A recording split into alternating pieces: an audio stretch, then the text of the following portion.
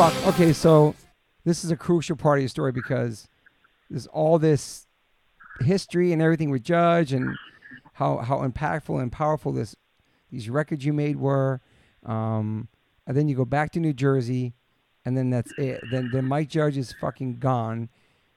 And then all of a sudden we hear about the Mike Judge and Beavis and Butthead as a TV show. Nobody hears about the original Mike Judge anymore. You're like off the grid. So what's the first thing you do? Just go look for a regular job? Like, do you know what you're gonna do with your life at that point? No, dude. Well, so I go home, right? I fucking hang out for like a week, and I honestly start missing like the fucking camaraderie of like being in the van and just like us against the world. I start missing that. Yeah. And then out of nowhere, that longing for the family, and then I hear a motorcycle pull down my driveway, and it's Todd, and he just got a bike, and he goes, because I hadn't seen him since the tour either, and this was like a couple weeks later, and he's like, "Come on outside, let's go for a ride." So went outside, got on my bike, and we just started riding, and we just rode for hours, dude, and that was it. I wound up fucking joining a motorcycle club. So had you never rode motorcycles before, dirt bikes and all that shit? It wasn't your thing at all? You never thought about being on motorcycles, or? I rode motorcycles my whole life. Okay. So. Okay. Yeah. So you already been doing that already, but never thought about getting a Harley and shit like that. So you start riding motorcycles with Todd, and then you enter a bike club. That's what they call them, I think. And that's how long you in that for? Probably 3-4 years. So you're not even thinking about music. Dude, I'm not even thinking about music. That whole everything that you guys did in the 90s went right by me. I know, it's crazy. Didn't pay attention to any of it. It's kind of hard. It's kind of cool you're off the grid because, like, where is Mike Judge? So what about Old Smoke? When did that come out? Like, when did that come out? I was always like listening to like Neil Young on tour and stuff. Like his lyrics were like, you know, they did something for me. Like they calmed me down after sets and shit. Yeah. And I just started playing that kind of stuff. Wow. So Todd how soon after Judge? Like a year, a couple months. You just like Jones and you started playing, and I don't even remember. It was probably like a couple of years. Yeah. I was like, it was more to fucking hang out, like reasons to hang out with like Todd and a couple other guys. You know, I like had no idea what other people were playing, like what kind of music people were playing. Like I missed all that shit. I didn't listen to music. I didn't fucking watch MTV. I didn't know nothing about what was cool, what wasn't cool. I love that. I listened to Neil Young, Townes Van Zandt, and fucking Leonard Cohen. That's who I listened to. So you weren't listening to hardcore no more. You was totally off that whole world. Just I was out. I was out because it just broke my spirit. That whole thing. Were you still living the straight edge lifestyle during that time? Yeah. So, because when Old Smoke came out, it was like out of nowhere. All of a sudden, you hear about this record that came out because you're totally off the grid, and then all of a sudden, this record comes out. I think it bugged people out because they didn't know what was going. You know what I mean? Like it's just all of a sudden, it was a record from Mike Judge. I was like, what? It was just crazy. Yeah, because we were fucking like we were like hanging out and playing like a lot of acoustic guitar and shit, like shit like that. And then Todd had this job in New York in the meatpacking district, right? And it was like he worked at this abatement place, and so in the back of this warehouse, this dude, I don't know if you know him, Richie Havens. He played in Woodstock and shit. Yeah, I never heard the name. Yeah, he owned a studio back there. Okay. So he owned a studio back there in back of this abatement warehouse. Okay. So Todd invited me over there and introduced me to like Richie Havens. And then Richie Havens had this sound man named Dennis. He did sound at like Woodstock and shit. And me and Dennis were just talking about all kinds of shit. And Richie had just bought like all the old Electric Ladyland equipment, like Jimi Hendrix old stuff. Yeah.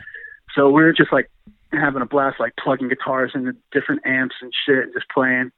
And then he wound up fucking recording it. Oh shit! So it was never like really like, let's do this, let's make a band or anything like that. We just got guys who were hanging around to play. It was like a jam session. Just puts it together. Yeah. And then what year did that come out? I don't even know. Was that like 93 maybe? Yeah. All right, so now you're a biker. You got long hair, you got the beard, and you did Old Smoke, and like now you live in this total different chapter of your life, right? Hardcore's happening in the 90s. Shit's getting crazy in New York. It's getting violent. There's different bands coming. Different bands are breaking up. Different bands are going like a metal route. You're not paying attention to any of that shit. There's no internet. There's no social media. You're not watching MTV. Like, yeah, I have no clue this is all happening, except I had one friend, this dude, Mike, called him Mosh, and he's like an old friend. He's like an old friend of mine from school. Okay. And Mike Mosh. I gave him my first Judge record. Okay. And he got into it when he was like a little kid. So I didn't know it, but he kept with it and wound up being part of the New York scene. Okay. So I wound up hooking up with him again. I see him around town, and he tells me like he's seen so and so says what's up. Gotcha. And I was like, oh yeah, cool. Yeah. And then so every month he would stop by and say, yeah, I went to this show. This guy says what's up. Went to this show. So I'm getting like little bits of things. Yeah. But nothing to like where I'm just like, oh, I want to give those guys a call. At this point, I feel like so much time has gone by that I don't even know if they would remember me or want to hear from me. Because a lot of life had happened at this point. And I wasn't there for any of it for them. So maybe they don't want to hear from me. So I'm not going to interject myself. And so it's just going on like that. He would stop by and say, so-and-so said, what's up? So-and-so, what's up? Gotcha. And that goes on for like fucking years. Do you remember when you first heard that Rabies passed away in like 97? What's that? Do you remember hearing about Rabies passing away? Like somebody got that message to you when that happened? I don't think I knew it when it happened, but I did hear it. Yeah. I did hear it. I remember hearing Frenchie was the first one who when he fucking died, I was like, wow, because Frenchie was like an old friend, and of course Ray, but I mean, we were losing people back then, Yeah, I remember Chuck Val too. Like that was in the 90s too. So you were getting snippets of things. You'd hear about different things, and you had no contact with Purcell and nobody from the bands, right? Nobody. Wow. And you want to know? And dude, like I remember the first time someone mentioned like pop punk to me. I was like, "What the fuck is that? What do you mean pop punk?" They're like, pop punk. I'm like, "No, what's pop punk?" They like start naming off these bands, because like, punk rock is blowing up. So you're off the grid. He's like, and punk rock's going mainstream. Like, yeah. They're like, dude, turn on the TV or something. You're missing it. I'm like, I'm missing what? Pop punk. Like, I don't give a fuck about pop punk. Oh my God, dude. So, were you staying out of trouble in your new life? You on a good path? No, I was getting into fucking major. I was getting into major fucking. It was an outlaw motorcycle club in the Bronx. Yeah. So oh shit. Okay. We were up to no good. So. Okay. So you're escaping. You had a crazy life growing up, going to shows, experiencing violence, going on your own, pretty much raising yourself, going to the city, getting involved in the hardcore scene, getting to the straight edge and Youth Today and the positive shit touring. Still have this inner rage to get out, seeing the shit happening during Youth of Today, you want to stand up for them and speak up and get in and fuck people up who are talking shit and being passive aggressive. And then you go back, you're done with Youth of Today, you make this incredible Judge records, you get all your anger out, these lyrics and all this shit, and a lot of shit gets taken literally and some of it gets misconstrued, and you go on tour, and then more violence is happening at the shows, then you're like fucking over it, and then you go disappear off the grid, then you join a biker club, and then, you know, more violence ensues in your life, basically. Yeah. That in a nutshell. It's like a roller coaster and shit. Yeah. Fuck. It's like a roller coaster. It's like a roller coaster with only the scary parts. Exactly. Yeah.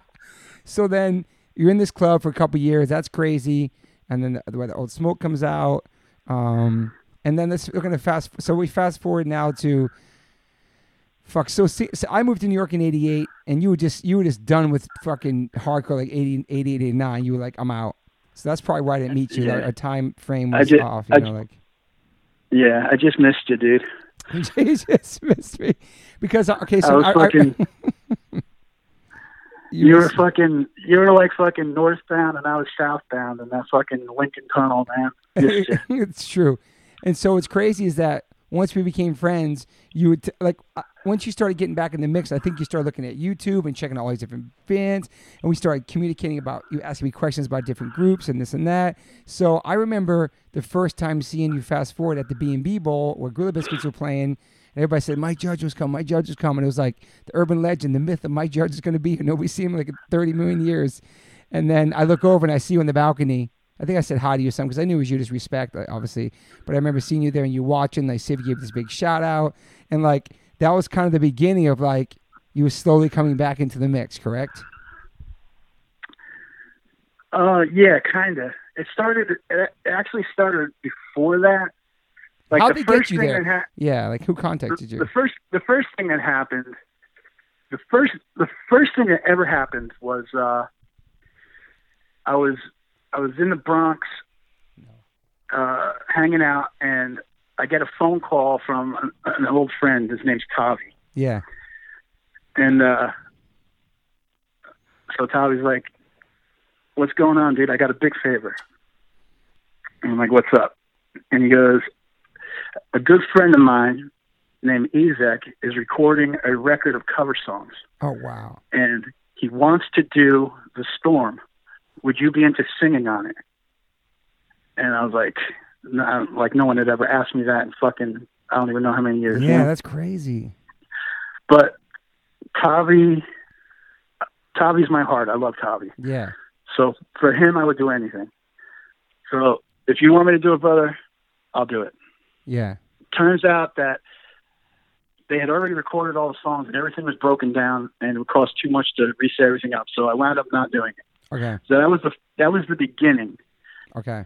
And then I don't know how much longer, but Tavi calls me up again and goes, "Dude, I have these other friends. They got a radio show in New York. So you think you'd want to come in and be on it? They just want to talk to you about old New York and shit." And it was like Cousin Joe. Yeah. And Busky and Lawrence and stuff. Yeah. And I worked it out with Tavi, like, you know, what it was going to be about, and it's just going to be about talking about old New York and stuff like that. Totally. So I'm like, all right, you know, I'll do it. So I fucking do that, and it's fucking pretty cool, you know? Yeah. And I'm kind of like blown away, like how many people are hanging out, and it's like it's on First Avenue and shit. Yeah. And I'm like looking around, like, I remember like running from Rastas on this fucking block, you know, like I was like getting all these like fucking crazy memories. And yeah. So when it's over, I go home and it's fucking, I just put it away. Yeah. And then so my buddy calls me up. A while later, my buddy calls me up, that dude Mosh, right? Yeah. And he goes, "Dude, you got to do me a big, big, big favor. I'll never ask you for another favor, but you just got to do me this one favor." So I was like, "What's up?" And he's like, "Sick of It All is playing in New York. fucking show is sold out, and I need to get in. Can you please get me in?" I'm like, I don't know how to get somebody into a gig. And he's like, "Are you kidding? Those guys would do anything. Just fucking call them." I'm like, "I don't even know who to fucking call, dude." Oh my God. And he's like, "Please, just try for me, please, please, please." So he's begging. So I'm like, "I'll see what I can do." So I fucking sit and I'm looking at my fucking phone. I'm rolling through it, and then I see fucking Anthony Civarelli. So I'm like, I wonder if Civ still is part of that whole thing. If he still talks to anybody and shit. Let me give him a call. It's been like fucking, I don't know how many fucking years, like 30 years. Holy shit, dude. So I call Civ, and, you know, he's like, "Hello?" And I'm like, "Hey, this is Mike. He used to be in a band called Judge." And he's like, "Mike Judge?" And I'm like, "Yeah." I was like, "Is this fucking Anthony Civarelli?" He's like, "Yeah." So we start talking and shit. Wow. And so he's like, "Of all reasons, why did you fucking call?" I said, "I need to get a friend of mine into the Sick of It All show this weekend." And so he just fucking starts laughing. Oh my God, dude. So he goes, "I'll call you right back." So Civ calls me back, and he says, "You know, I got your friend in, but you got to do me a favor. You got to come to see us play the Black and Blue this year." And so that's how it happened. Holy shit. To get my buddy into the show, I promised Civ that I would come see Gorilla Biscuits play Black and Blue. So now I'm going to see Gorilla Biscuits, and I played like one of the early hardcore Super Bowl of hardcore, Yeah. so I'm kind of stoked about it and shit. Were you nervous? Did you have anxiety? Were you nervous? Like you're coming. It's like you're coming out of the woods to go to the city to this hardcore show. You know what anything's like. Was there any kind of skepticism? Yeah, I didn't have any anxiety because I just didn't think it was big. Totally. I just thought it was the way I left it. Okay. The cute little fucking scene that I left. Yeah. And that's, but like now I'm married and stuff, right? Yeah. So my wife is like, she's like, "Who are these guys?" I'm like, "Guys, friends I used to travel around with." And she's like, "Well, what do you mean travel around with?" I was like, "Yeah, we had bands and we used to travel around the fucking country and play." She's like, "You were in a band that played?" I'm like, "Yeah, no big deal." She never knew. She never knew about Judge. No. Oh my God, dude. So she's like, "What's the name of your band?" And so I tell her it's this band called Judge, and I didn't use my real name. I went under the name Mike Judge. And so she calls me from work, and she's like, "What the fuck?" You know, I Googled it, and the first thing that came up was like the Judge video. Holy shit. And then she's like, "What the fuck? You know, why wouldn't you tell me something like this?" And I'm like, "I didn't think anybody would want to know." You know, I was like, didn't even think about it, you know? That is crazy. And she's like, so she comes, when she comes home from work, she was like Googling all this different Judge shit. And she's like, "Holy shit. Like, that's a major part of your whole fucking life that you never even mentioned." I'm like, "Yeah, well." How long were you heard together at that moment? How long were you guys together for?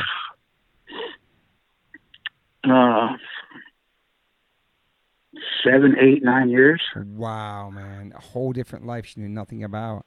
It's crazy. Yeah. So she's like, and she's like into like heavier music and shit. She's always talking about stuff like that. Never nothing like punk rock or anything or hardcore, but like heavier bands and shit.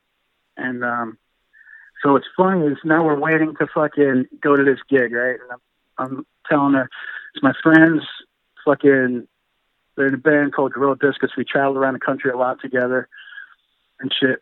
And then I fucking keep hearing that fucking song, that "Can't Wait 1 Minute More." Oh yeah. Fucking song. It's on a commercial and shit. Yeah. And she's fucking constantly fucking singing it and shit. And it's just making me crazy. And I'm like, you know, that dude used to be like a roadie for me. You know, like, it's like telling her, like, "Stop singing that fucking song, you're making me nuts." And she's like, "What?" You know, like one of those deals. And then we go to the fucking show, and the Black and Blue guys are like, they fucking treat us like fucking great. Yeah. Like, Remember that. Beyond fucking Respect. Yeah. yeah, it's like great. Mm-hmm. And then Shiv actually pulled me aside, and he's like, "Dude, you think you're up to fucking coming out and singing Your Crew with us? Because we're gonna do it." And I just remember looking at the crowd. It's so huge. I was like, "No fucking way, dude!" Like, it's just way too many fucking people. Like, how big was how big was the last Judge show you played in Florida? How big? A couple hundred people back then? I don't even think that. Yeah. And now you go into the fucking Webster Hall. It's like 1,000 people. Yeah, it's fucking huge. Yeah. And then all this, and then Sid has this rap before New York Crew and shit. Yeah, I remember him talking about it. Yeah, man, it was crazy. And I was like blown away. And then they play the song, and I see the reaction it gets and stuff. And yeah. It definitely had my fucking mind working on the way home. And then I remember like a week or two later, I called Cousin Joe and asked him if I got Judge back together, could we play the Black and Blue next year? You called him up and said that? Yeah. Wow. And he was like, yes. So Karen had never seen you play any music, and now you're going to play at the B&B Bowl, which ended up selling out super fast. You guys added 2 shows. And I remember hearing somebody say like that it kind of weirded you out that you had to play after Breakdown, because you were like, dude, Breakdown, when you guys were around back then, Breakdown was this band like you respect, you know what I mean? So it was weird when you saw it live, you were kind of confused because you didn't know like if you should be playing after Breakdown, right? I complained about a lot. I mean, like when I said I wanted to play the Black and Blue, those guys were stoked, but I didn't think headlining it. Oh, shit. I never thought about headlining the Black and Blue. Yeah. I mean, and so there were a lot of bands who were like, I don't know. I don't know if to me it might be disrespectful to have some of these bands play before me. Yeah. And then with adding the next show, they're like, listen, we usually do this other show at another place, but because this one sold out so quick, we're just going to do it at Webster Hall, and we're going to put you on, and you're going to headline this one. Dude. And then I looked at that one, and it was like Madball was on it. And I remember Madball. I mean, I remember Freddie when he was like a little kid. Yeah. And I was like, Madball is still together, and I'm going to fucking, Judge is going to headline over them? I was like, no, it's not. Fuck. It's just a matter of respect. I would never do that. Yeah. But then, fast forward a while, and I wound up running into Ezek and, talked to him. I was like, I don't mean any of this to be disrespectful in any way. And he's like, don't think of it like that, dude. This is a great thing for New York. So. Yeah. So so now you're back in the mix. Are you kind of like Googling different bands and watching stuff and trying to catch up on what's been going on in the hardcore scene? Because when you saw the GB show, you saw a massive days. You're like, holy shit! Like, you kind of well, I figured out what pop punk was. Like, finally, what the fuck? Finally, had this happen? Yeah. So it's just weird, man. I remember the thing that blew me away the most was Bad Religion, because I remember getting like, How Could Hell Be Any Worse? Yeah. Fucking like when it first came out. Yeah. And the first time I heard them was on like this compilation, like rap music, and they had the song Slaves on it. And I fucking loved it. Yeah. Yeah. And I love that song Slaves. So when How Could Hell Be Any Worse came out, I bought it. And I fucking loved it so fucking much. And then Bad Religion comes to New York, and no one gives a shit. Like, damn. Like no one went. Yeah. And I was like one of the only people. I was like, and then all of a sudden, I missed this whole chunk of fucking music in the 90s. Totally. And Bad Religion is still around, and they're fucking huge, and they're playing to like college kids. Yeah. And now like college guys are fucking digging Bad Religion. And it's trying to fucking wrap my mind around that. Like, where were all you motherfuckers, like, when we needed you, you know, back then, you know, like, it was crazy. Yeah. And just, like, to see how Dixon and how much, like, videos had to do with everything. Yeah. Like, it was crazy. There's a lot to take in that small period of time. Yeah, I feel like you were doing, like, tons of, like, looking up history of all the New York hardcore bands and doing research, because we ended up started talking. You asked me questions about different things. When did you guys shoot that? What happened to that show and this show? Like, you were totally catching up on everything. Like, you caught through all those years you missed leading up to the show, and like how on that day, because it's the first time Karen and her kids are gonna see you play. She's gonna see her man play in the band she never even fucking knew about to a couple months before, and then like leading up to that show, like your anxiety, like. Fuck, man, you must have been like a wreck. Were you totally stressed out, or were you excited about it? I was I was stressed, and then we had our first rehearsal. Yeah. And so I show up to that rehearsal, and it was weird. I fucking walk in there, and everybody's there already. Yeah. Because I'm late. So I walk in, and we just start fucking talking. Like, there was no like, hey, you know, where you been? What you been doing? This and anything. We just started talking like we were hanging out yesterday. And then we just sat down and started playing songs.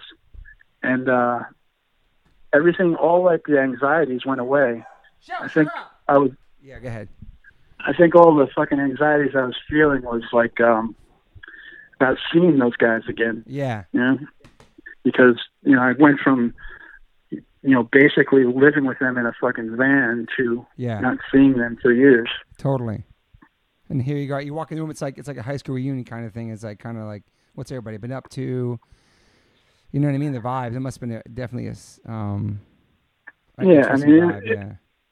It was, and then when we started playing, like, just to hear that shit was amazing. Because you haven't listened, you hadn't listened to any of your music in all those years. You haven't thought about it. You haven't fucking seen any YouTube videos of old Judge videos. Nothing, right? Completely like just nothing. I mean, wow, dude. Like once I knew that we were going to play again, then I was like, you know, I got to find like these songs so I could hear them. Yeah. You know?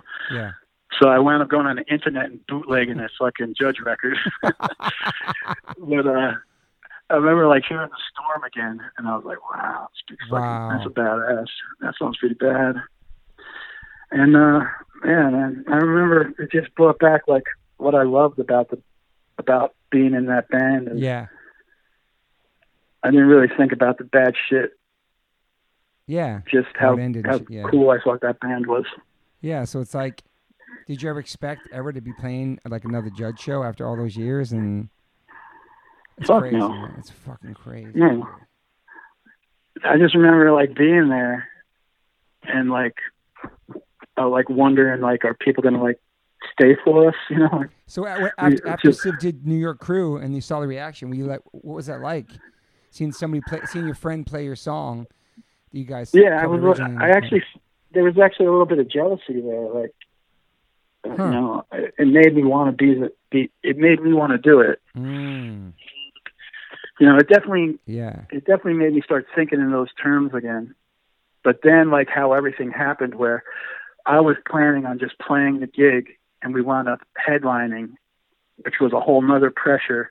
Yeah. And then hoping like people would show up, and then it's selling out, and then I was like, well, maybe it's sold out for like all these other bands, and like, are people going to stick around for Judge if we're headlining? You know, like I don't want people walking out right before Judge. No, dude, but then seeing GB cover the song and Civ pretty much showing like, yo, bro, people still care about your band. Like people still care about, you know, the song that you guys did originally and brought to the scene, and like people care. I think it's awesome. You got to go that, and he asked you to come and experience that because that got you inspired to like actually play again. It's pretty awesome. But then it was just great to see the GB guys again. Yeah, old friends. Yeah, man. Fucking so. Karen's going to see you. Sorry for the first time. I remember being at that show. We flew out for that show, and like everything you talked about. You actually, don't know if you did this back in the day, but you actually broke down what each song's about, and some of the stuff you talked to me early in the podcast, say about struggles and your cousin and the heroin, all that stuff. You were talking about each song, breaking it down, what it actually was about, and I thought that was really awesome, man. Like that was, you know what I mean? That took a lot of heart to even do that and open up like that. So you were breaking those songs down the first night. I remember, like, it was awesome. Well, there's always been like some lyrics that have always been pointed out to me, like, this is like such a fucking, you know, you're such a jerk off for saying this. And especially that one line, those drugs are going to kill you if I don't get to you first. Yep. Like, that line has been thrown at me so many fucking times, like, you're a fucking motherfucker, you're a jerk off, you don't give a fuck about anybody, you know. And like, that line was specifically written about my cousin after her daughter was fucking raped. Mm-hmm. Yeah. I mean, that's what it was about. You put that line in that scenario, then it makes complete sense. You know what I'm saying? Like, it's totally it's everything about it makes sense, you know. But people didn't know where that was coming from. You know, yeah, people just thought it was like some straight edge, like, you know, fuck drugs, I'm gonna kill you. You know what I mean? They took it away, 100%. And you wrote it from a real place of like hurt and anger and pain from growing up and dealing with that. You know, so it's like, yeah, that's really cool. You could break it down. Like, I love the fact that you broke those songs down and took it to that, because I think a lot of people are like, holy shit, I've been listening to the song for fucking 30 years. I didn't even know it was about that. You know what I mean? Like, it was awesome, man. And I feel like when you came out, it was so dark. Just the whole vibe, the energy, man, everything about it, man. I'm sure after like the one or two songs, you just felt, were you nervous the whole time, or you just kind of felt it just came natural? No, I was pretty fucking nervous, dude. I ain't gonna fucking lie. So, you know how Webster Hall is when you're upstairs and you're looking out the window and shit? Yeah. And I was like looking out that window and fucking I was standing up, like looking out the window and looking at the amount of people that were there, and like I was like, my knees actually felt like they were getting weak. Like I was like, holy shit, there's a fucking lot of people. Like, holy shit. Like there's no room to like fall on your face here. No. And then I remember fucking, you know, John Bloodclot busting the door. Was like, where's Mike Judge? Where's Mike Judge? And I see him. I haven't seen him in like, I don't know fucking how long. It's like my head was just spinning with all these fucking things. It's just fucking nuts. And then people everybody came out from all around the world to see this shit, doing it's like a sold out show. You're like, what the fuck, man? Where have I been? Like, it's crazy. I mean, it must have felt so awesome, like, to see that many people care about your band. You know what I mean? After all those years, and like people that lived and believed in your lyrics, everything you wrote, everything's. I can't even imagine, dude. Yeah, I was fucking. I mean, what can I say? I was fucking blown away. Yeah. I'm still blown away. Yeah. Like, yeah. Shit that people say, like, it's fucking humbling, man. Yeah. How much of impact you and your lyrics and everything about it. So, what about like Karen seeing you guys for the first time with her kids? Was she bugging out? Was she like? Yeah, I think she was more like, what the fuck is this? Like, she thought she was into like heavy music, you know, like listening to like, whatever, Limp Bizkit and shit. Yeah. I don't think she had a fucking idea of what like hardcore punk rock was. So, yeah, like when the fucking stage started getting like swarmed and like, dude, she was like, what the fuck is this? Like, is he gonna be all right? Like, I remember she was like fucking crying at one point. They were jumping on top of you and shit. Like, it was this. Yeah, she didn't know that that's actually a good thing. Why are they beating him up? Why are they pigpiling on him? Yeah. But just from the opening chord, man, the place exploded, man. It was like electric and shit in the room. You know what I mean? Like. Yeah. Dude, you want to know something, truthfully? Yeah. So we go, you go downstairs, right? And you're on the side of the stage and they're playing that intro music. Yeah. And like the whole time I kept saying, like, okay, this band's on, I got this much time. This band's on, I got this much time. Yeah. Now we're next. So now I'm like, all right, I still have this much time. So now I'm downstairs and I'm still going. I got this much. The intro just started playing. I got this much time. And then I'm even like the first chords of the fucking song, I got to wait like 2 whole measures before I even have to do anything. I got this much time. Wow. Because I'm like standing off the side in the dark, and I'm honestly fucking fighting with myself. Like, you know, you have no choice but to go out there now. There's no there's no ifs, ands, or buts. You got to go do it now. Yeah. And, dude, I was like such a weird fucking like struggle with myself, because I've always been like an introvert. I never wanted to be the focus of anything. I always wanted to fucking blend in, hide. Yeah. I never wanted to be the focus. And that was all you that night. But I also had like a need to say how I felt. So it was like, it's weird, you know. Like, yeah. I'm not the guy who should be a front man. You know, I would never be a front man. But I had an overwhelming need to fucking, you know, shoot my mouth off. Mm-hmm. So. And look at the impact and how powerful the impact was, and finally having your say and leaving you through today and going to make those records and speak all your truths from growing up and everything, getting it all out. And then 30 years later, fucking that many people from around the whole planet fly in to see you play. It's amazing, man. And hardcore. And so at that point, your perspective on hardcore, what was it after that? You're like, holy shit, this stuff's still going on strong. And there's all these bands that are like make a living off it and travel the world still. Like, was that hard to grasp too? Yeah, I mean, I started fucking learning what everyone was up to and shit. Yeah. So yeah, doing research. I started learning what everybody was doing in the '90s and shit. Yeah. And like, you know, I was speechless, you know. Yeah. I can't believe it. You know, learning about Shelter and Civ and all that shit. So I was like, wow, I can't believe it. I missed it all. It's crazy, man. It's to me, I think it's so cool that you're off the grid and you're able to live a life like that and not just be totally from one thing to another and just part of life. I think that's amazing, man. I think more people should turn off their lives in this day and age and just off the grid for a while. But I think that's, I mean, and then to come back and be embraced with so much love and respect from the scene. You know what I mean? That you thought when it was over for you that like it got so violent and it got crazy. And it might have been, you thought could have, at that point, you're probably like, fuck, this shit ain't really going anywhere. The scene's getting violent. It's crazy. You didn't see like it could actually change. You were like, I'm out. And you come back and it's just like this beautiful thing that's still happening. And fuck, man. No doubt. All right. So yeah, we talked about a lot. It's like, shit, we've been talking almost 2 hours. It's amazing. A couple more things I want to talk about. It's just, 2 things. One thing is one of my favorite tattoos I have is by you, and it's an Adele tattoo. And me and you bond over pop music. Like Mike Judge isn't supposed to let people know, but I'm blowing up right now. He likes other musics besides like hardcore and rock and roll and stuff. This guy likes some poppy shit too. Not pop punk, but we like the emo shit. Oh yeah. And then do you have any what would be something that Mike Judge listens to that people would not expect?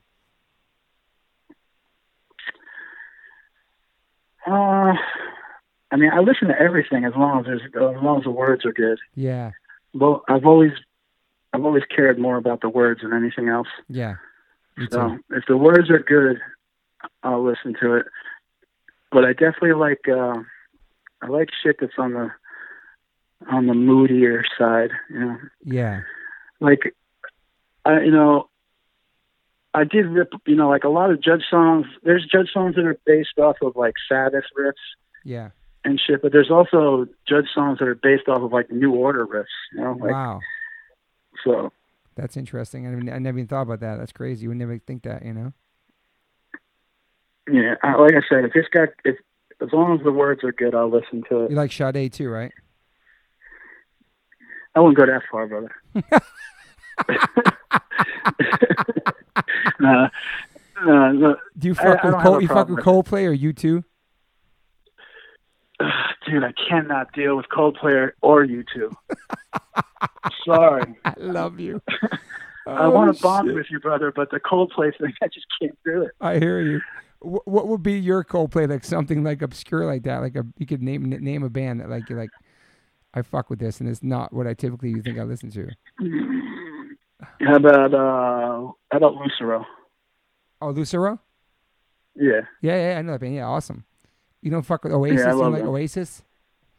Yeah, no doubt. Oh, there we go. Okay, that's one. And then, what would be? Do you listen to any hip hop or no? I'm fucking. I think you know this by now. I'm infatuated with fucking diss tracks, dude. You love I just think it's the funniest fucking thing. Oh, The that's diss right, track. dude. I got the best text from Mike Judge this year. Last year, he was asking me about the Eminem diss with Machine Gun Kelly. I was so fucking psyched. Yeah, you're totally intrigued by like all the diss raps. I love that shit, man. There's so Yeah, many. I just think dude. it's so. I think it's like it's kind of cool, man. Instead of like showing up and just throwing down, you just talk shit about somebody. Yeah, it's like when they used to break dance, they battle each other. But yeah, now it's on wax. Yeah, this dude, I'm gonna send you a bunch of like there's some crazy. There's so many Eminem verse so many people, man. But this and 50 Cent verse all these people. But yeah, those are. And then we talk about the little pumps and all that. Sometimes we talked about all the other new little shit that my son listens to. I think Dude, I love this guy. I love this guy on YouTube. His name is Tom McDonald. Okay. And he's just fucking funny as hell. And his diss tracks are fucking great. He's a rapper? Yeah. Okay. I'm gonna look him up. I feel like you went from being completely off the grid to completely on the grid. Like you're in social media. You listen to every type of music now. Like you know about the young hip hop. You know about all the hardcore bands. I feel like you just came back and just absorbed all of it. Yeah, I tried. I tried to be a part of everything, but social media makes me crazy because there's just so many cowards find a place to hide there. Oh, 100% on that. Like, but I'm trying to say like you're off the grid now. You're like you actually know what's going on in this different types of music, and you're fucking, you know what I mean? Like you're talking to me about Machine Gun Kelly and Eminem. I'm sure you heard Eminem while you're off the grid, though. You had to have heard that name at least, shit, you know? Yeah, I mean, I heard shit. It's not like I didn't. Yeah. You know, run away from hardcore music. scene was different. Yeah, yeah. Yeah, it's not like I didn't run away from music. I did listen to music, just mostly radio. I didn't search it out anymore. Yeah. I didn't. And being in a bike club, I spent a lot of time in bars and shit. Yeah. So I'd always hear like music there, live bands there. Was it weird? Was it weird being in a bike club and not being like a party dude? It was kind of sucked, man, because you became like the fall guy. Like we'd all be running, riding, and if the cops like would pull us over, I would have to be the guy who would pull over. Everybody else would go. Yeah, because I'm the guy who's driver. fucking. Yeah, you like that. Yeah, but it was also cool. Like at the end of the night, when everybody's loaded, I'm the straight guy who can fucking not get his head handed to him because I'm not fucking stumbling over myself. Like that. Okay, 2 more questions. Do you have any regrets in your life? I'm sure you do. We all have, but like one that maybe sticks out.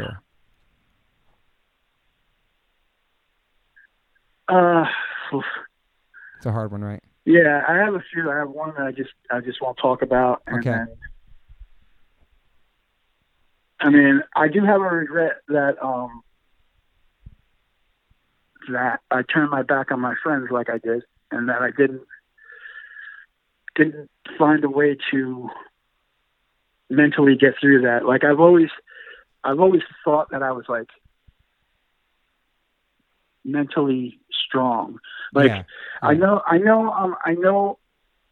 I've been to plenty of fucking psychiatrists and shit and therapy where oh wow, okay, because I've had to like court ordered shit and stuff. Gotcha. And it always was like, okay, well, this, that, and the other thing, and then a prescription. And I always, I would always be like, I'd always turn my back on the fucking pills because I'd be like, I don't want to fucking chemically change what's going on. I just want to fix what's going on, or at least understand what's going on, and then learn a way to live with it. Yeah. I don't want to fucking dull it or dull myself. Yeah. I don't want to fucking, So I'd always turn my back on the pills, and I always thought, if I can turn my back on the pills when I'm depressed, how come I couldn't fucking figure out a way to stand with my brothers when that shit happened. Mm. You know, it was just, I think I took too much of the fault on my shoulders, you know, because I was the guy who wrote the words. Yeah. I was the fucking guy who acted the way he acted in the beginning. Yeah, I think you were too hard on yourself back then, I feel, personally, just hearing your story now, and that it wasn't, you took all the blame you felt was on you, everything was on you, you know? But in reality, it's like when you're in a band, you're a unit. You know, nobody's going to be in a band if they don't agree with the lyrics the singer's singing. You guys are all on the same page. You're a team. You know, you're a family. So it's like I wouldn't take all the brunt of all that on yourself because you just didn't make all the music. You guys did it together. You know what I mean? Like, I know what you're saying, though, and that probably was held heavy on your heart for all those years. But, like, yeah. But in reality, when you come back, nobody cared about any of that shit. When you stepped in the room and practiced and played those songs again, all that shit was forgotten, and people love and care about you and your message and your band and everything you're about, and it connected with a lot of people and changed a lot of people's lives. And a lot of people have those Judge Hammers tattooed on them, and you had a massive impact on people, Mike. And it's like, it's hard when you get inside your head and it's like, or you're by yourself thinking about shit like that and you realize, like, did I have an impact? Was it good? Was it bad? Did I do anything? But I feel like now you probably know even more coming out after all those years and playing those shows and still playing shows now with Judge, that people fucking, you did a really positive thing. You turned all that shit around to positive, dude. Like, everything you wrote about, and you inspired so many people. And it's hard to take compliments like I'm giving you now, and it's also hard not to be so critical about yourself too a lot of times. But so yeah, man, I feel like you're a good human, dude. You've been through a lot of shit, and you vented through your music, and that's helped a lot of people. Whether it was a negative thing for you or angry, getting all that message out, when it came through and siphoned out to humans, it was a positive thing, you know? I don't know. That's just my opinion. Thank you, brother. So I appreciate it. I appreciate it, brother. 100%. Would you consider yourself optimistic or pessimistic? Pessimistic, no doubt. Okay, right. Respect. It's awesome. So, but you're a pessimist, so that's your everyday life? Yeah. Yeah. There's no doubt. I'm always waiting for the walls to cave in. Wow. Yeah, dude. But I get positive vibe from you when we hang out, and I get positive vibes when we talk. Yeah, because you. Because of you, brother. You know, that's why I fucking. Thank you. Karen sits here every fucking night going, "Why don't you just call Toby?" You know, like, we should move to the West Coast. Why? So you could be close to Toby. Oh my God. You need Toby in your life, because I don't have, dude. I honestly, this place, I love it, but this place is like my dungeon. You know, this is my hell. There's all my friends are gone. You know, most of them are on the West Coast now. Yeah. And the other ones are like moved out of the city and shit, and they're up north. And I get, like, the good times I have is when, like, I think about, like, hanging out with guys like you or, like, my old friends and shit. So yeah. So the positive vibes you're catching off me are just the ones I'm getting off you, brother. Thank you. Moon said you texted me the other day, and you said something like, "You're living negative approach lyrics, and I'm living 7 seconds lyrics." Yeah, something like that. You're like you're a 7 seconds record, and I'm a walking negative approach record.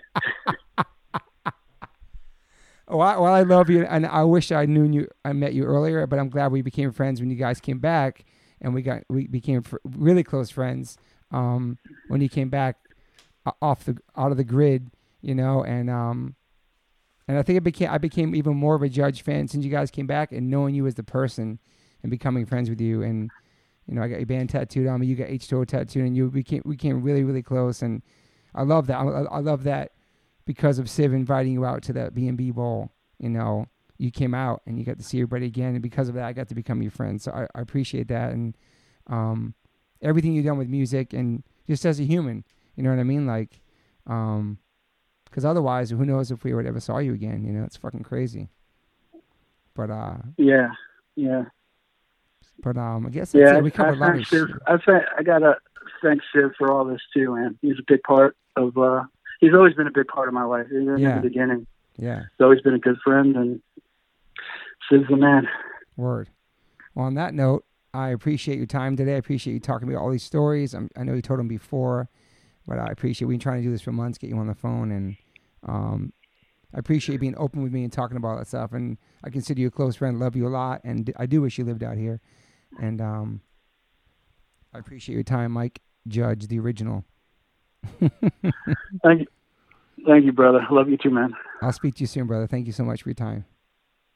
Okay, brother. Okay, bye. Bye. That was amazing. Right now, check. All right, so Mike, I got you back on the phone today because I wanted to ask you what would be your top favorite bands, like most influential bands. I know you mentioned yesterday about the bands that inspire you, but also, you know, you love Descendants. You like more melodic shit too, like we talked about yesterday. You like 7 Seconds and Descendants. I think you might like H2O a little bit, but you like more melody stuff too. Were you always into the melodic shit that came later? Yeah, I mean, I got into the Descendants kind of early and stuff. I was more attracted to the words, you know. So yeah. So as long as the words meant something to me, I could dig it. Yeah. But you know, I like I said, I like everything as long as the words are there. Yeah. Would you have like a top 5 most influential bands? To me, influential, like, number 1 would probably be SSD. Yeah. Like, that Get It Away record was everything, changed my whole world. Yeah. Youth of Today, of course, changed my life. Yeah. Outside of like that type of, you know, Neil Young, damn, just lyrically. Yeah. Townes Van Zandt is like my favorite. And damn, there's just so many, man. What about is AF in there? Definitely. Yeah, AF's in my shit too. AF took us on, like, when I was in Desperate for Dishonor, AF like took us under their wing, made us like their sister band, you know? And, yeah. like, we opened up all their gigs, and you know, I wouldn't even be a part of that scene if it wasn't for Roger and AF taking care of me. Yeah. Because I was just a young, stupid kid, had no idea of how dangerous the situation I was. And it was Roger teaching me, Vinny teaching me what to do, what not to do. And then what do you think of hardcore now? Like as a grown man who was there in the early days and then wasn't there for a while and then came back. Like, are you surprised it's still going strong? Are you like, what do you like? I don't know. Like when you came back to it, you know, I'm sure the dancing has changed. Everything when you first came back out of that time when you played the shows, like, it's pretty crazy how long hardcore's been going on for, though. You know. Yeah, like, you know, I remember the first time I seen like the dancing on the dance floor. I was like, is that like an actual fight or is that like fucking dancing? I don't get it. But so that was like surprising. Yeah. I'm not surprised that the music has gone on because, you know, there's always going to be some kid who's got to scream his head off about something. Yeah. And hopefully those type of kids will start bands, and that's how it keeps going. Yeah. But just seeing like your friends still playing music and still touring, that must be like crazy. And then you guys too. Now you guys are touring again after like 20 years, you know? Yeah. I mean, I got out of it right when bands were starting to go to Europe. So like, there was like talks of Judge going to Europe right when yeah. What's that? And I'm listening. Go ahead. Like, there was talks of Judge going to Europe right when we broke up. So all that shit was just starting to happen. So I knew, I didn't know it was going to go on the way it has gone on, but I knew it was going to go a lot farther. Yeah. But then, like, now, like, coming back and you guys going to, like, places that you never had been before. Yeah, you didn't get a chance to go, like, going to Europe for the first time, going to South America. You guys just did Southeast Asia and all that shit. And, like, That must be crazy, you know. When you first got to go there. Yeah, I mean, I kind of got a glimpse of that just from the B&B that we did. The amount of people who like flew in. Yeah. And I got to meet and talk to. Yeah. And just find out that there's so many people in so many different parts of the world that were just couldn't wait to see Judge again. And yeah, you know, you definitely take a step back and go, you know, what the fuck, you know? I'm just like I always felt like I probably didn't deserve everything that Judge gave me. Until you came back, and then actually well, felt yeah. I mean, people prove themselves to me all the time. Yeah, totally. Yeah. So, fuck, man. So here we are now, like, and we're grown ass men, and we still have the same beliefs and the same shit we grew up on, and the same values. And you withheld those values, you know, even when you were a biker, even when you're off the grid, and now, like, shit, we're really getting old, and all of us are all connected again through the internet, through everything else, and we're all like still playing music. It's I don't know, I think it's pretty amazing how powerful the music that we both have made that was never mainstream on the radio or television, stuff like that, but somehow it's made its way through generations, and it still allows us to play shows and people care about what we still have to say. You know what I'm saying? Like, as grown men too, the impact of hardcore music, regardless of like the whole pop punk thing we talked about yesterday, is like you were hearing about how pop punk was getting big and it was like this mainstream shit. It's still like, then people thought hardcore got like bigger, but in reality is that we're still part of a very underground scene, in many, many ways. Even though, like, you know, obviously we play bigger shows and festivals and we play with diverse bands, but like where we come from, the music that we're part of is like, it's still very underground and still very weird to people. Like, you know what I mean? Like, just telling people what kind of music you play, and you're on airplanes. I'm going to play a show in Europe. Oh, I'm in a band called H2O. What kind of music is it? Oh, it's like hardcore punk. And they're like, what is that? Like, people really don't know what kind of music we play. You know what I mean? I don't know. Just that word. Yeah, I totally get it. I mean, I try to wrap my head around everything now. I know, like, the rest of the guys in the band, they went on, played in different bands, played all these fucking places, big festivals and shit. So they're like fit right in there. The first time they brought me to like a festival, I was like, what the fuck is this? You know, like like a fucking humongous stage, big fucking barriers, you know, thousands and thousands of people. Yeah. And I just felt fucking so out of place. It was like, I don't know. There's something about a fucking dark, dingy club and how personal it gets. Totally. And that's always when I feel like Judge is at its best, is when you're like a foot away from the person and you can hear him yelling back at you, and I'll take that over these big fests any day. Yeah, it is weird. Like, the other day we played the Warped Tour and I went into the crowd because the barricade was too far away. I just getting that energy. You lose the energy and the connection with the people. Even if they're singing your words and going off and dancing, they're so far away. It's just, I don't know, I just feel like the music that we play that's not the atmosphere it's built for. That's not what it's really about. You know what I mean? It's like just feeling somebody breathing on you and sweating on you and jumping on you and all that shit.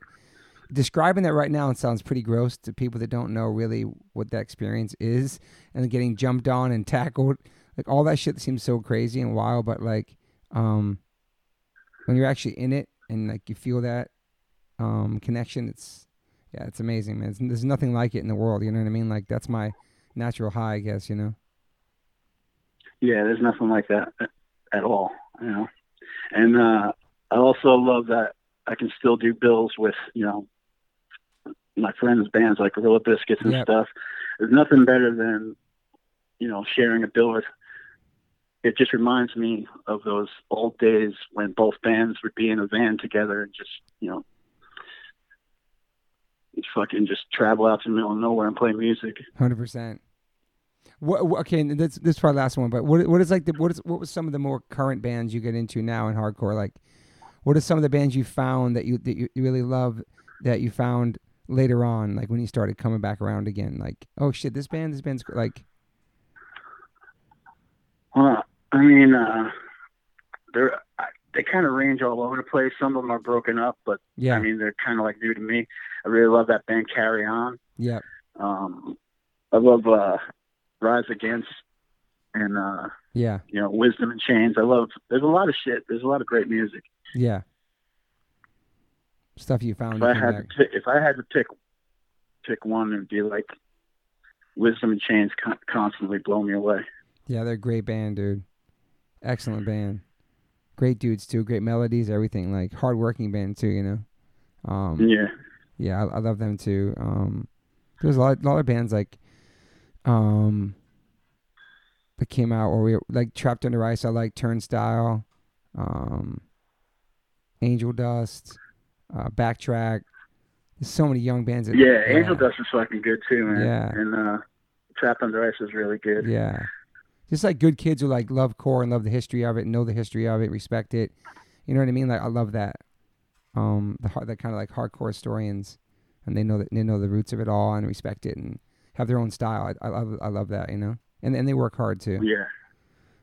Yeah. Also Cool Hand. I mean, I played bills with like different bands that I didn't really know at the time. I remember like having to, follow that band Terror. Yep. And being like, fuck, I don't want to go on after that fucking band.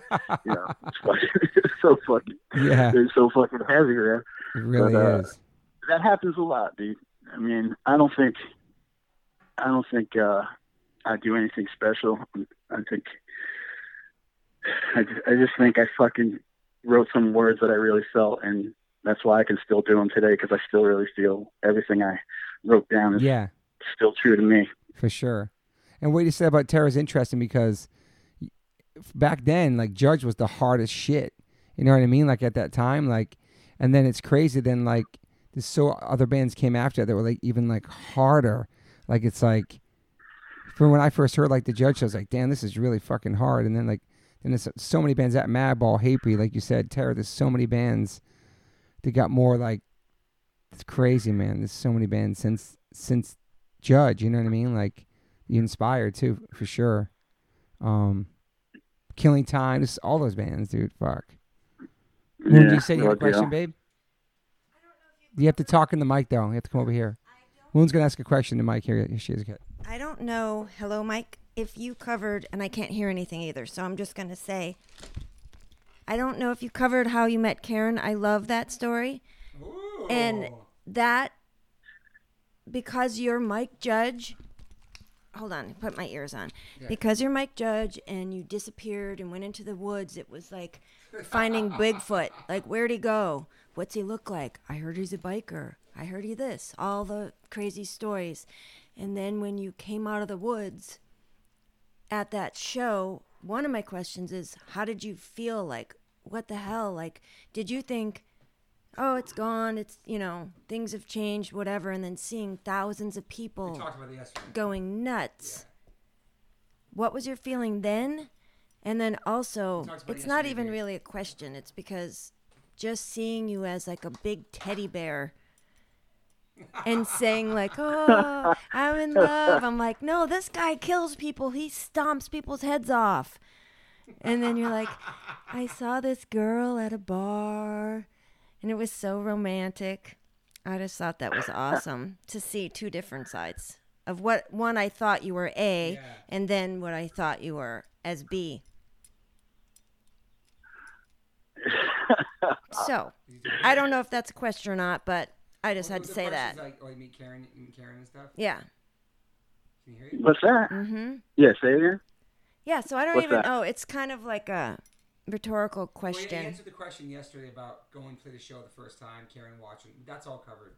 But meeting Karen, that story wasn't in there. But and also watching Karen with you makes me happy, because a lot of girls sign up for boyfriend and band. They go after it. They try hard as they can. They do all these tricks. And then day one after it's like, yeah, we're together, they try rewinding, like, why do you gotta go on tour? Why do you gotta do all that stuff? And seeing you bring her and being able to join and like enjoy everything with you is awesome because she signed up for the Guy in the Woods. Yeah, And then you're like, oh Yeah. I'm in a band. And that probably was like, I think part of it is, I believe Karen is a lot like me, where the way we came up, we're kind of like knock around guys, you know, not like we were just meant to get by. So I didn't even care that I was in a band when I met her. So it wasn't even something I talked about. So when we met, you know, eventually get married, all that shit, never even brought up I was in a band. It just never came up. And so then when the years go by and now Judge gets back together, in all honesty, one of the big reasons that I did this, and you know, it went further than just the B&B thing, was all of a sudden I have the opportunity to take her to see places that I could never take her on my own. otherwise. Yeah, and that's why, you know, those first trips to Europe and stuff were fucking incredible because she was with me, and we were seeing things that we would never have seen if I wasn't in this position. And so as time went on, we wound up, you know, rescuing a dog. So now she can't come with me because someone that the dog knows has to be with him. And it bums me out because now I get to go to places and they're like, well, how was it? And I was like, I don't even want to experience these places because I don't want to come home and tell her how cool it was, you know? I want her to see it for herself. And it's a drag now for me to do all this traveling. That's the teddy bear side that I see, which is awesome. Like, you want to spend time with her and take her, and that's so awesome. She gets to travel everywhere with him. Like you, baby. Yeah, I don't want to see cool things if I can't see it with her. You know what I'm saying? Oh. I don't want to come home. I don't want to come home and explain how cool great something it was. looked, or take a fucking picture and, you know, text it to her. That makes me that bums me out. I want her to see it. I want her to experience it. I want her to come home and tell her friends, this is where I was and this is what we did. You know? You can come home and be like, oh, it was terrible, Karen, I swear. I do. A lot of times I just sit in the fucking hotel room and I just don't want to experience shit unless I'm experiencing with her. You gotta get a dog sitter. We're having that right now. We gotta figure out what to do with Stella. Stella is a dream. My dog is a monster. he was abused and he just doesn't trust people. So he trusts me and Karen, and we're the only ones who can be around him. Oh, wow. Yeah. But you know, I love him, so I would never let him down. That's amazing. Well, I'm glad that you answered that. And now people can know that you're actually a big fluffy teddy bear and a love ball. And it's awesome. All right, I'm going to put you on with... Yeah, go ahead. I think people who grew up with me, knew, you know, they've always known that the fucking just rumors got crazy about me. And it's just crazy just because no one could do any fact checking back then. Yeah, no one could Google you. Yeah. Which section of the woods you were really in. Back then. Yeah. Yeah. That's a good point. Yeah. No, yeah, he just said, like, you can't fact check back then. Wow. And even crazier, we talked about it, Mike, how I probably served you, albeit water, at the Limelight. Like, how would I would have ever known to, like, look for you, you know? Wow. Yeah. Go there. I used to have to go there. When I was in the bike club, I used to have to go there because, you know, Red and White used to have an upstairs room where they would, you know, talk. We would talk and, you know. The crazy thing is that when I worked that room, like someone could buy 15 bottles of champagne at $90 a pop, and while they were waiting for that, I couldn't give them a drink for free.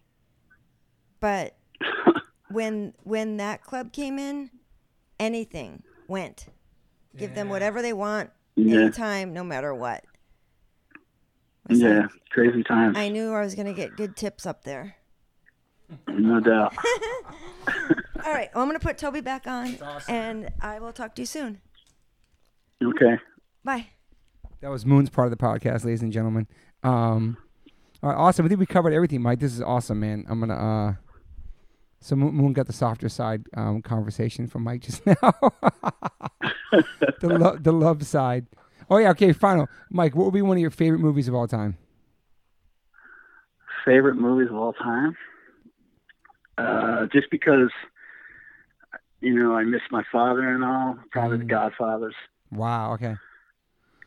Yeah, that's some classic my shit father right was there. my father's like an old school Sicilian, so. Oh wow. My father was like full Sicilian. My mother was like full Irish. So That's amazing. That's why I'm such like a fucking time bomb. That's a crazy mix. It's a cocktail explosion. That's crazy, Mike. I didn't know that. That's awesome. Yeah. All right, well, fuck, man. This has been a great conversation. I think we talked about everything. We covered so many things. I appreciate your time, your friendship, all that. I think people will enjoy this conversation. Yeah, man, Mike. Thank you so much again, and I'll call you in real life once we hang up and we'll catch up. And I gotta go to Europe no tomorrow. doubt, brother. But I appreciate your time, Mike. Thanks for letting me be a part, dude. Of course, man. And I'll speak to you soon. All right, cool. All right, peace, Mike. Bye. Easy. Hey guys, thanks for listening. Please rate, review, subscribe. If you haven't subscribed yet to this podcast, please do that. And whatever platform you are listening to this on, I'm glad you found me. You can rate me and review me on there also. So thank you guys sincerely for the support. I cannot wait for you guys to the next one.